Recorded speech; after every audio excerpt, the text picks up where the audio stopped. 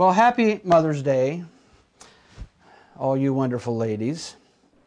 And I realize that some of you might feel, well, actually I'm not a mom, but someday you will have an opportunity to be a mom, whether that be an adopted mom or a biological mother. But we all have opportunities to step into people's lives, and I would encourage you just to pray for that, because everyone needs a mom. And so we encourage you to do that. So we're on our, I don't know what Sunday in Luke. Actually, we should ask probably what year we're on in Luke. So, but we're still in Luke. We're getting there, though. And the next series is going to be really exciting. And I'll fill you in more about that at another time. So we're going to just begin by reading Luke chapter 23, beginning with verse 44. It was now about the 6th hour, and there was darkness over the whole land until the 9th hour, while the sun's light failed. And the curtain of the temple was torn in two. Then Jesus called out with a loud voice, said, "Father, into your hands I commit my spirit." And having said this, he breathed his last. Now when the centurion saw what had taken place, he praised God, saying, "Certainly this man was innocent." And all the crowds that had assembled for this spectacle, when they saw what had taken place, returned home, beating their breasts. And all his acquaintances and the women who had followed him from Galilee stood at a distance watching these things. Let's take some time and pray for the message this morning. Lord Jesus, we thank you for yet another privilege, another time when we can be together as a digital church, as a digital family, and a digital community. Father, I thank you for those who have faithfully met us here in this format. And Lord, we are anticipating a great day of celebration and reunion when you let that be known to us. But Father, this morning we pray that we will interpret these scriptures in the way they were spoken, and that we can be faithful to the truth of your word. And Lord, we give you all the praise and glory, for it's in Jesus' holy and precious name we pray. Amen. So many of us have experienced death up close and personal. For some of us, it's been family members or friends, spouses, children. The way most of us experience this is when someone passes. There's a time at a funeral home or at a church when we go and pay our respects to the family. And so we have contact with someone who has passed. And so sometimes that is our experience. It's a lifeless body that used to be a living being. But that is not quite even the most meaningful experience, because by the time we go to a church, and if there's a public viewing, someone who is an artist has gone to great lengths to try to make that person appear to be as alive as possible, so that we can have one last goodbye. But some of us have had the experience of watching someone pass from this life into eternity. Now, as a side note, the eternity I'm speaking of is not the eternity that the Bible speaks of, because that automatically connects with heaven. So when we talk about, as Christians, going to be with God in eternity, what that means is we're going to heaven. But this eternity also has with it the implication that that is not where all of us go for eternity. We all are eternal beings. Our souls never die. Our spirits never die. They live forever. And some of us are privileged enough to be able to be looking forward to heaven, and some others have not made that very important decision. So there's another experience with death that I've experienced, and it's the experience of having someone breathing right close to you or right beside you, and then they breathe their last breath. And science can call this many things because there's a definite difference. And they may call it science. They may, I don't. There's all kinds of religions and superstitions that accompany this. But there is a vacuum that is almost immediately recognizable in a body whose spirit has left that body. And I think it's important that we understand this, because until we really come to grips with this, then there's room in the gospel account of the crucifixion of Christ and the resurrection that perhaps he really wasn't dead. And if that is, and by the way, that's the claim of many people, thousands of people, but we do have some proof of this. There is an excellent movie entitled Risen. I don't recommend movies very often anymore. It's called Risen. It is, in my opinion, one of the best movies concerning the death and resurrection of Christ. Had we been able to gather as a flock this year over the Resurrection Sunday celebration, we were going to show that movie, offer that movie on an evening, but we didn't have that opportunity. But this movie centers upon the centurion that was in charge of the death of Jesus Christ at the cross. And there's a scene in this movie where the centurion looks into the lifeless face of Jesus while Christ is still on the cross. They did this exceptionally well. And obviously the writers of this script understood the significance of driving this point home to their audience. There was a time when Jesus was alive, and then there was a time when there was death. There's no mistaking the two. Even if it's immediate, you're there at that point. His death was so obvious, by the way, that there was no need for the executioners to break his legs, which was what they had promised or what they had planned to do. It's how they speeded up the crucifixion process. They didn't really have to break his legs upon the cross to hasten his death. It was obvious he was dead. His death was so obvious, they placed him in a tomb. And this morning I would like to spend some time investigating the scene of the crime. There are a lot of books out, by the way, really great books on part of what we're going to cover. And if you want to study this in detail, there are some great resources out there. But this was indeed a crime. Visiting the scene of a crime, it was a crime. It was the single most atrocious and heinous execution of misjustice in human history. And it was directed toward God himself at the expense of his son. So, may I ask you a question? What parent this morning would not be willing to give their own life in exchange for the life of their child?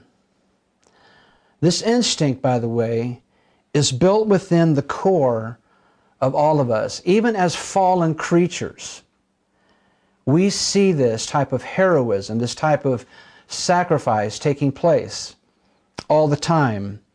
And any of us, I believe, would say, if I can lay my life down for the sake of my child, take my life and leave my child. May I ask you another question? Strictly from a human point of view, as a parent, would you sit by and let your child sacrifice themselves for the sake of another child? Especially if you could intercede and make the sacrifice yourself. How many times have you seen your children hurt and possibly suffer and desired to take their place? Let's take it one step further. What if you knew that your child, was going to make a sacrifice for the life of another child, and that child would not turn out to be a good person as they grew older? Would you still let them sacrifice their life for the sake of that other child? Well, this morning we will look at the death of Jesus from 4 different perspectives. The first perspective is a perspective from Rome. The second perspective is from the religious elites. The third perspective is from Satan and his minions. The fourth perspective we will save for the end of the message today.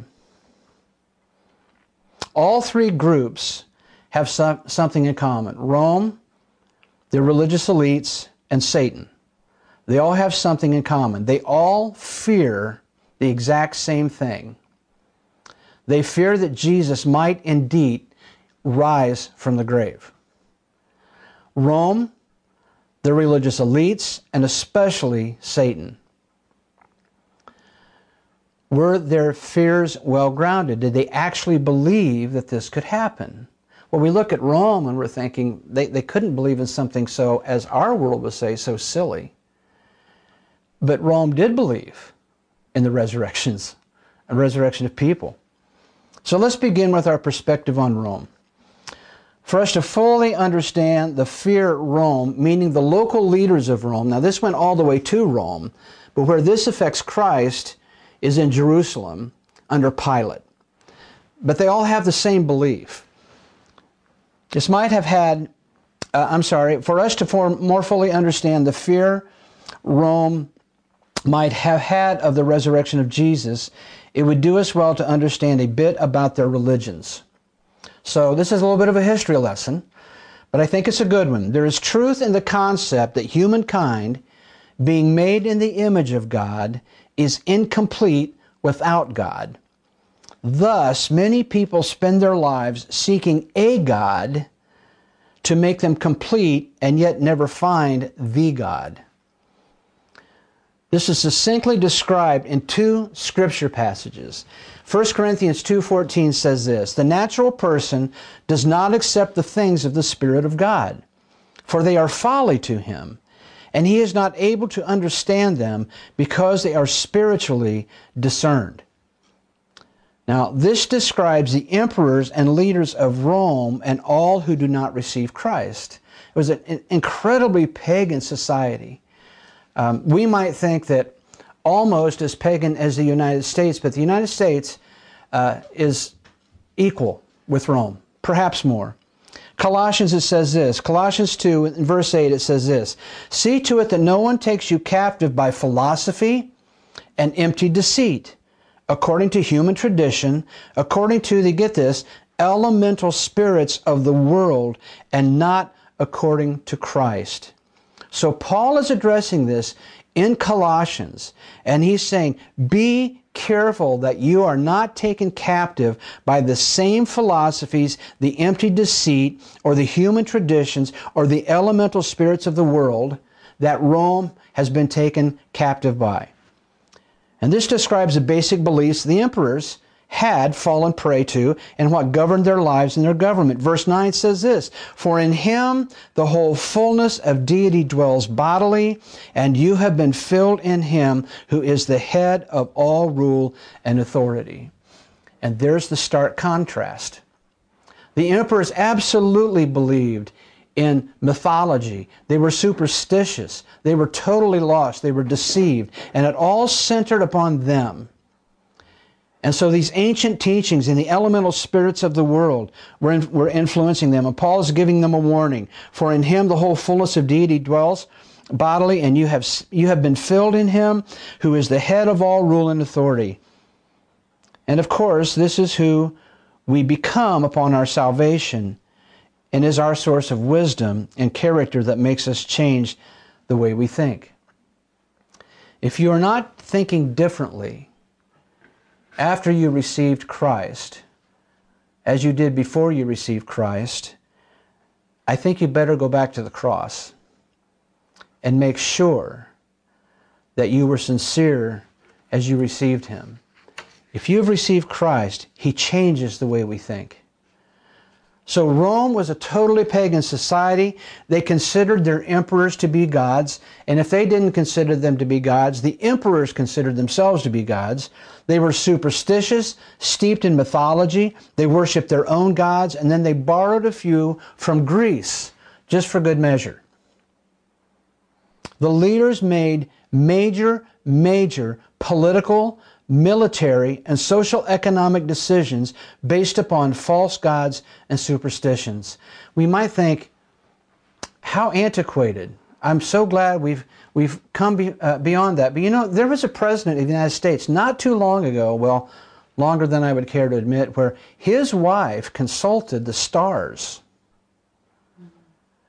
to try to dictate his schedule because the stars were supposedly telling her, and I don't mean Hollywood stars, I mean celestial stars. Stars were telling her how she should protect her husband. This is the wife of the President of the United States. So there's nothing new under the sun. So why is this significant this morning? Well, they were making these decisions, and the emperor became the symbolic presence of Zeus, who was the father figure of all the other gods.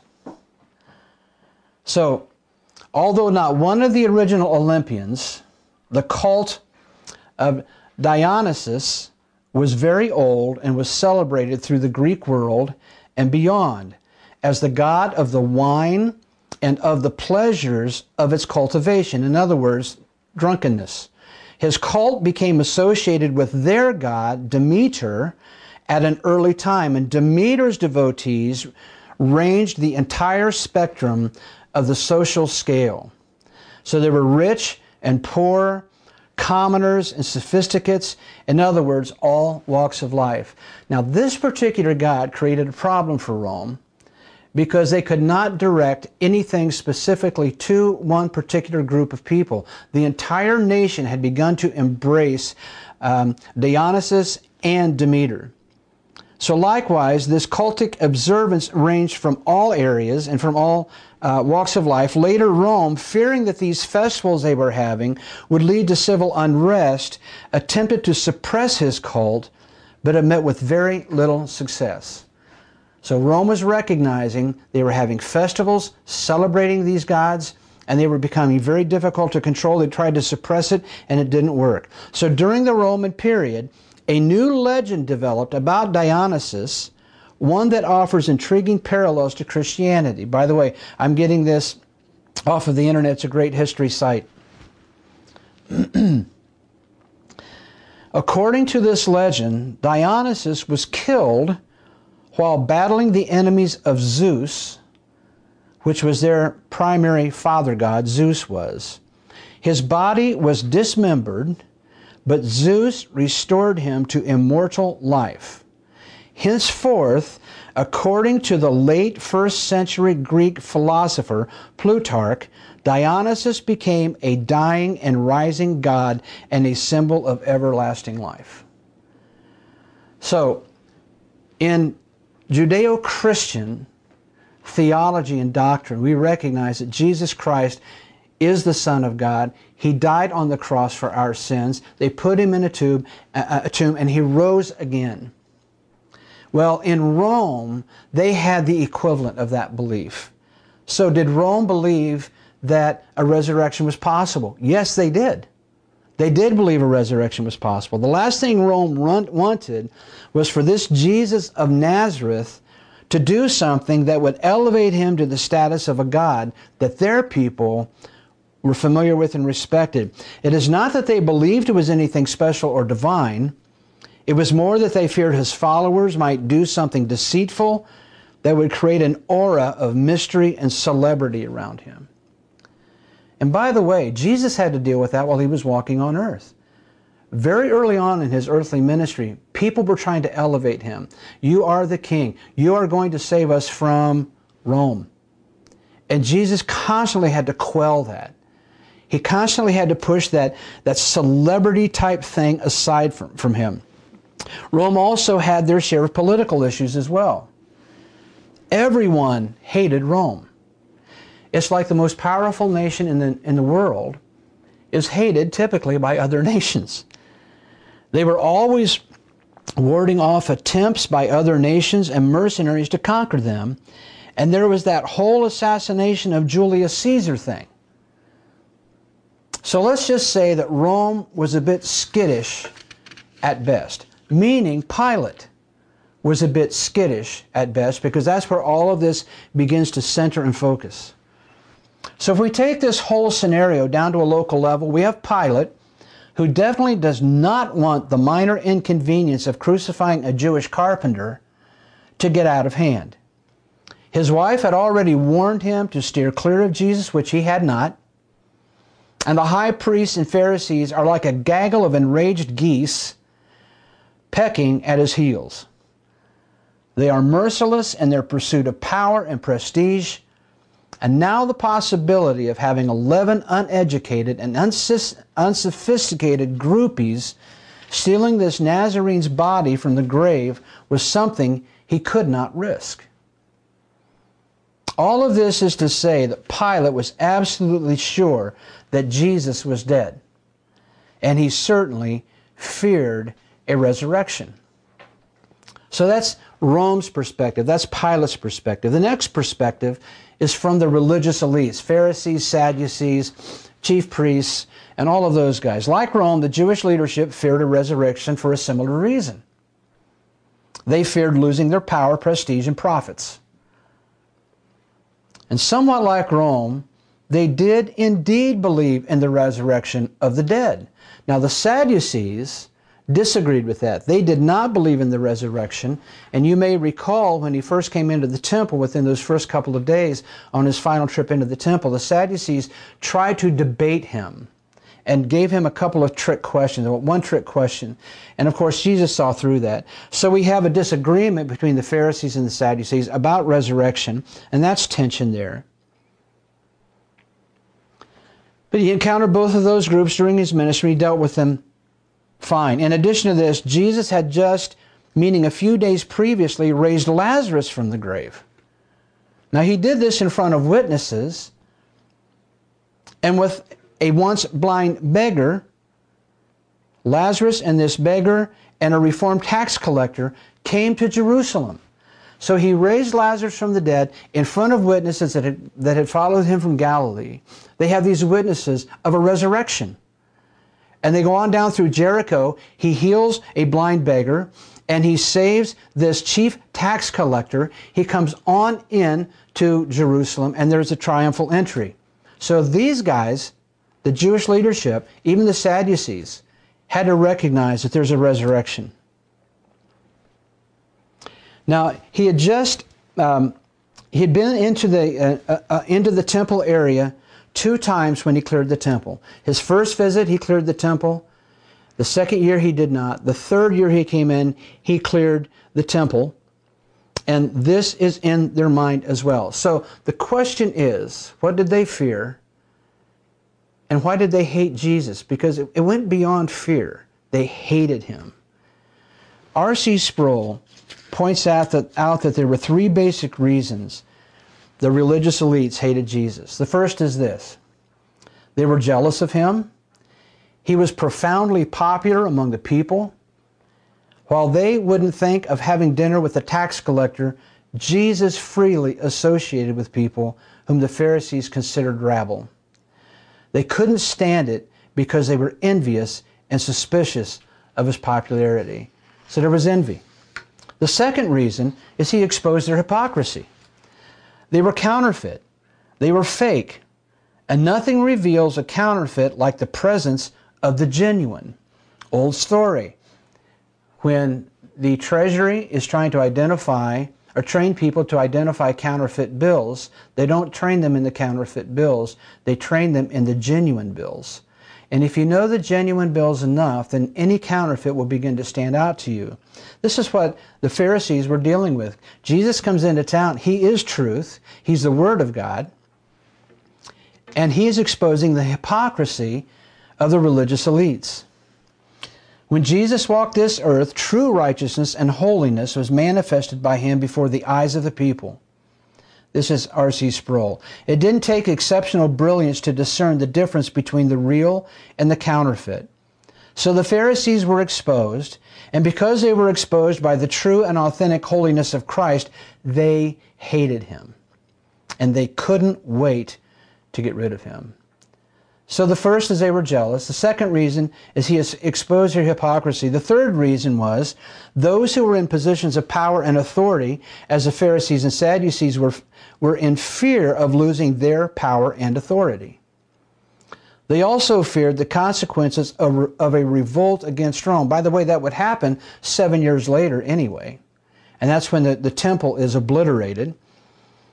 But they feared losing their power, and they didn't want to antagonize Rome. They feared the Romans. They feared that Jesus somehow would lead an insurrection. No, Barabbas did that, who they set free, cause another uprising, and consequently bring a bloodbath.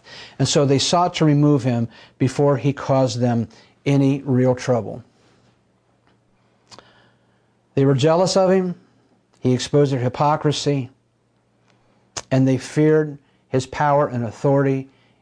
And if he would lead an insurrection, that Rome would come down on them. They knew full well how catastrophic this resurrection would be to their entire system of religion, politics, and commerce, and their entire culture.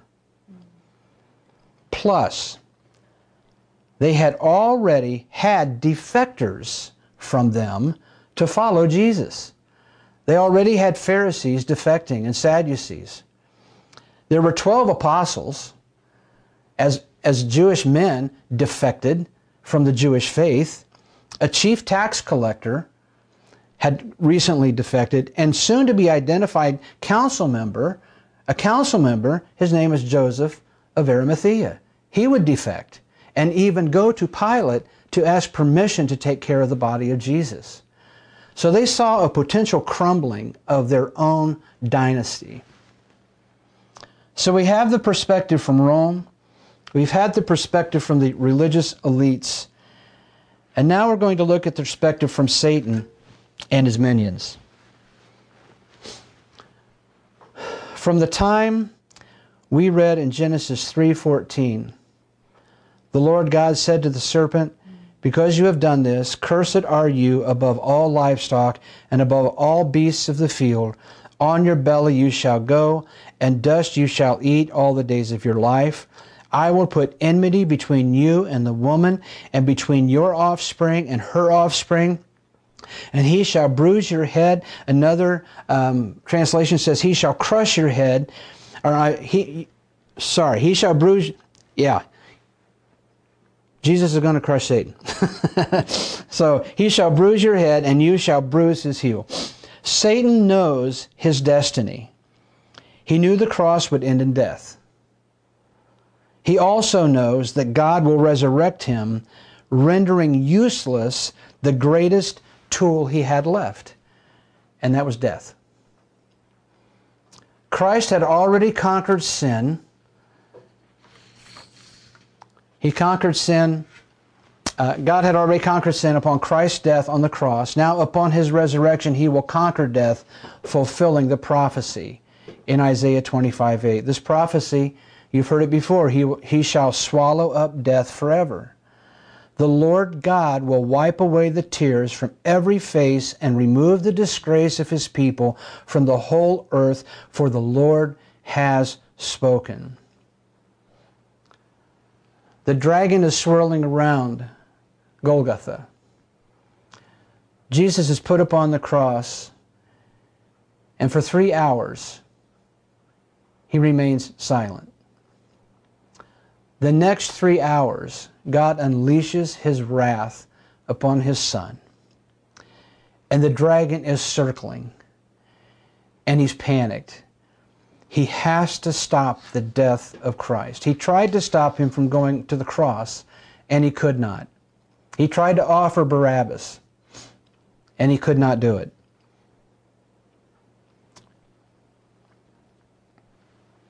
The following scriptures of condemnation were ringing in his devil ears. Ears as Jesus was breathing his last breath were filled with these kinds of scriptures. Ezekiel 28, verse 11. Now, this is called the lament over the king of Tyre.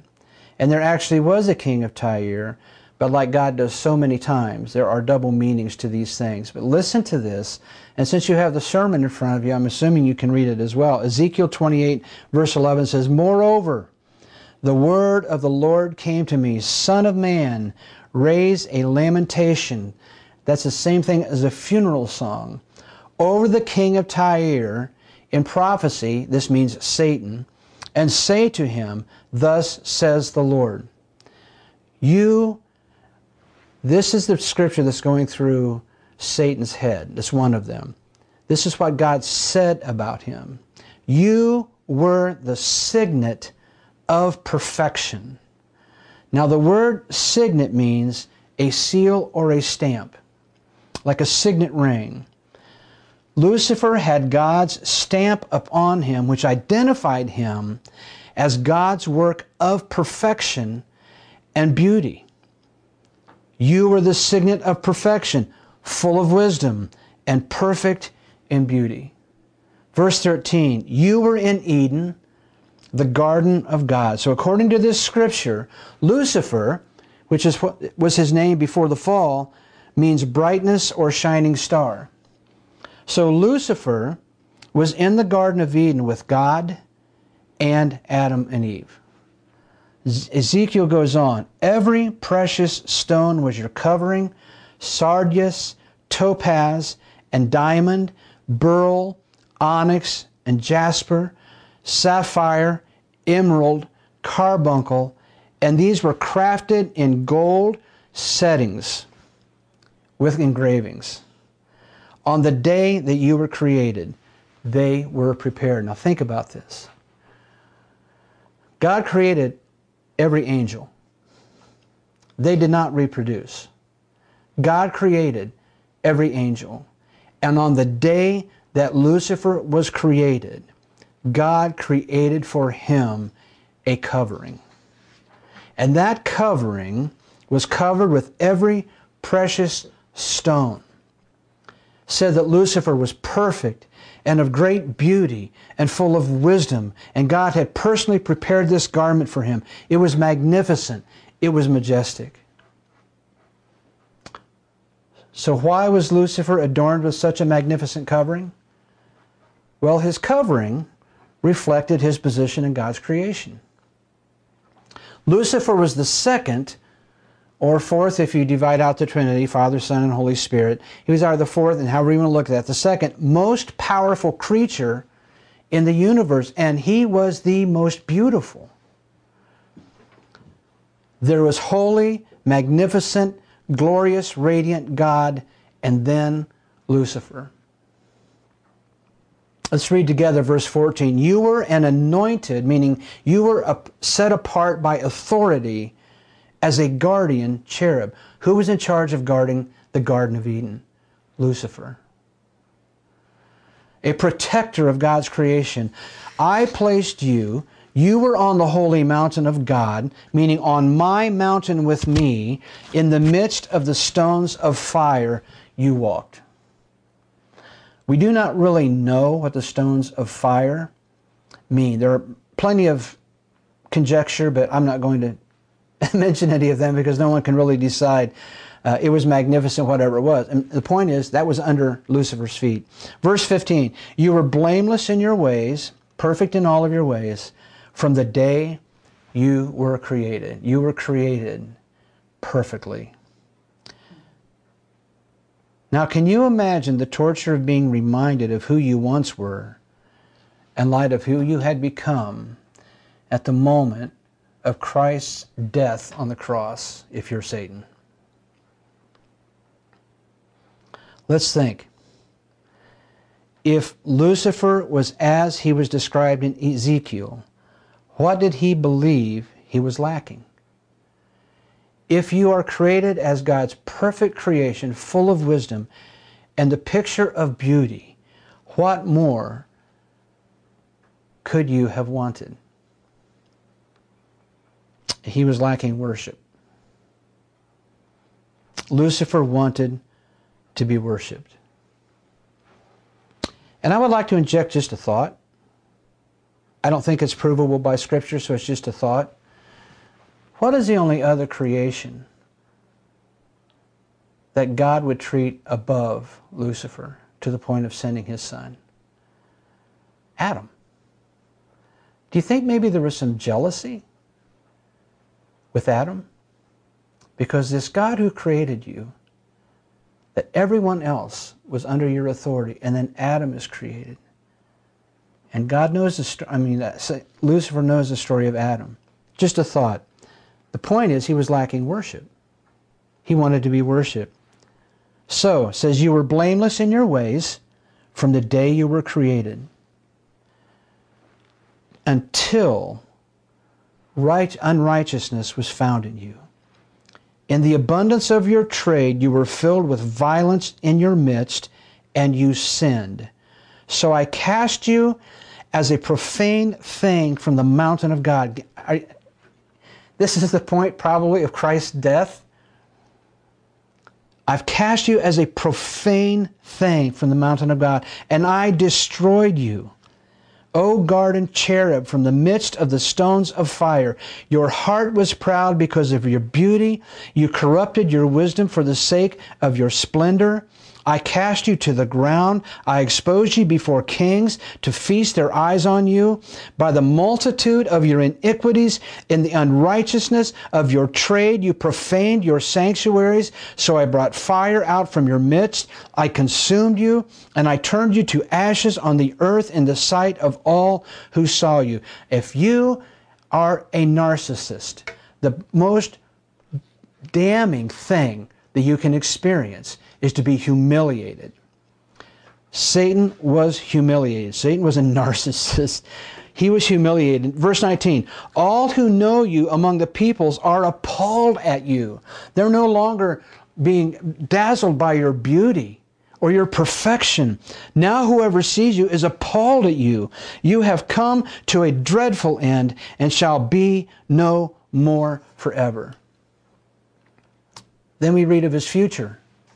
Matthew 25:41, then he will say to those on his left, depart from me, you cursed, into the eternal fire prepared for the devil and his angels. Depart from me, you cursed, into the eternal fire prepared for the devil and his angels. Satan knows that is his destiny. 2 Peter 2:4, for if God did not spare angels when they sinned, but cast them into hell and committed them to chains of gloomy darkness and be kept until the judgment. The sentence goes on, but his point is, why will I spare you? He's also talking to us. But the point is, that's where Satan is, or will be. Jude 6. And the angels who did not stay within their own position of authority, but left their proper dwelling, he has kept in eternal chains under gloomy darkness until the judgment of the great day. Two more scriptures about the destination of Satan. Revelation 12, verse 7 says this, now war arose in heaven, Michael and the angels fighting against the dragon, and the dragon and his angels fought back, but he was defeated, and there was no longer any place for them in heaven. And the great dragon was thrown down, that ancient serpent who is called the devil and Satan, the deceiver of the whole world. He was thrown down to the earth, and his angels were thrown down with him. In Revelation chapter 20, verse 1, and I saw an angel coming down from heaven, holding in his hand the key to the bottomless pit and a great chain. And he seized the dragon, that ancient serpent, who is the devil and Satan, and bound him for 1,000 years, and threw him into the pit, and shut it, and sealed it over him, so that he might not deceive the nations any longer, until the 1,000 years were ended. After that, he must be released for a little while. But Satan's ultimate destination is the pit. So as we close our morning, I would like to call our attention to two more groups of people. We had Rome, we had the religious elites, and then we had the dragon. There's two more groups. It's very brief. Luke 23:48 says this, and all the crowds that had assembled for this spectacle, when they saw what had taken place, returned home beating their breasts, and all his acquaintances and the women who had followed him from Galilee stood at a distance watching these things. Well, let's first identify who was not there. The disciples were not there, with the exception of John. and he was with Christ's mother Mary. And those who were there stood at a distance and watched in horror this horrible thing take place. His followers from Galilee, most of his disciples weren't even at the cross. Maybe one, maybe John. They weren't even at the cross. And I am sure they were heartbroken and stunned. And I am sure they were confused. And we do know that they fulfilled this prophecy. They will be scattered. And they were scattered. So we have the perspective from Rome, perspective from the religious elites, the perspective from Satan and his minions, the perspective from his followers, and finally, one more group. What's your perspective on this? Are you superstitious, or a palm reader, or a psychic? I was watching something on YouTube concerning a certain church that is very, very large and very powerful and very popular. They actually send their people to card reading school. And these cards are nothing more than tarot cards. And they have some of the most popular Christian music in the world right now. They're psychics infiltrating the Church of God, Church of Christ. Our church, perhaps. Are you superstitious or a palm reader or a psychic? Have you placed your hope in what Rome placed their hope in? Are you a religious elite, maybe? Been studying the Bible for years, you went to school for years, and you know the Bible, you know theology, you know doctrine, but that's where it stops. Or are you dabbling in dark areas of this culture? Are you addicted? Are you in the group who call themselves believers in Christ? Or maybe you believe you're in a class by yourself. That's impossible, by the way. And here's why. There's only two groups. There are those who are believers in Jesus Christ and who have repented and received Him. And everybody else falls in the next category. They're lost and they're condemned. Can I remind you, there's a time when the spirit is going to leave your body. And the times I've seen that, by the way, there wasn't even time for that person to utter a word. There may have been a groan. But when it came time for the spirit to leave, there was no opportunity, at least verbally, to say, Pastor Tom, or whoever that pastor may have been there, I want to receive Jesus now. The spirit just left. It just left to that eternity. This is what I pray. I pray that God is speaking to your heart. He's speaking, maybe you have fears. Maybe He's addressing your fears. There's only two groups of people. There's only one perspective you can have that will show you an eternal heaven. And that's the perspective of someone who loves Jesus Christ, who has received Him, and who is willing to follow Him. We have a very brief song as we close our service this morning. Before we pray, before we sing that song, let's pray. God, You are beautiful and You are patient with us. Thank You for your mercy every day. Every day is a new morning. Every morning is a new morning. God, thank You for that. And we just trust, God. All of us who are believers in Christ, we trust that You are pursuing our loved ones. And we pray they will relent and receive You.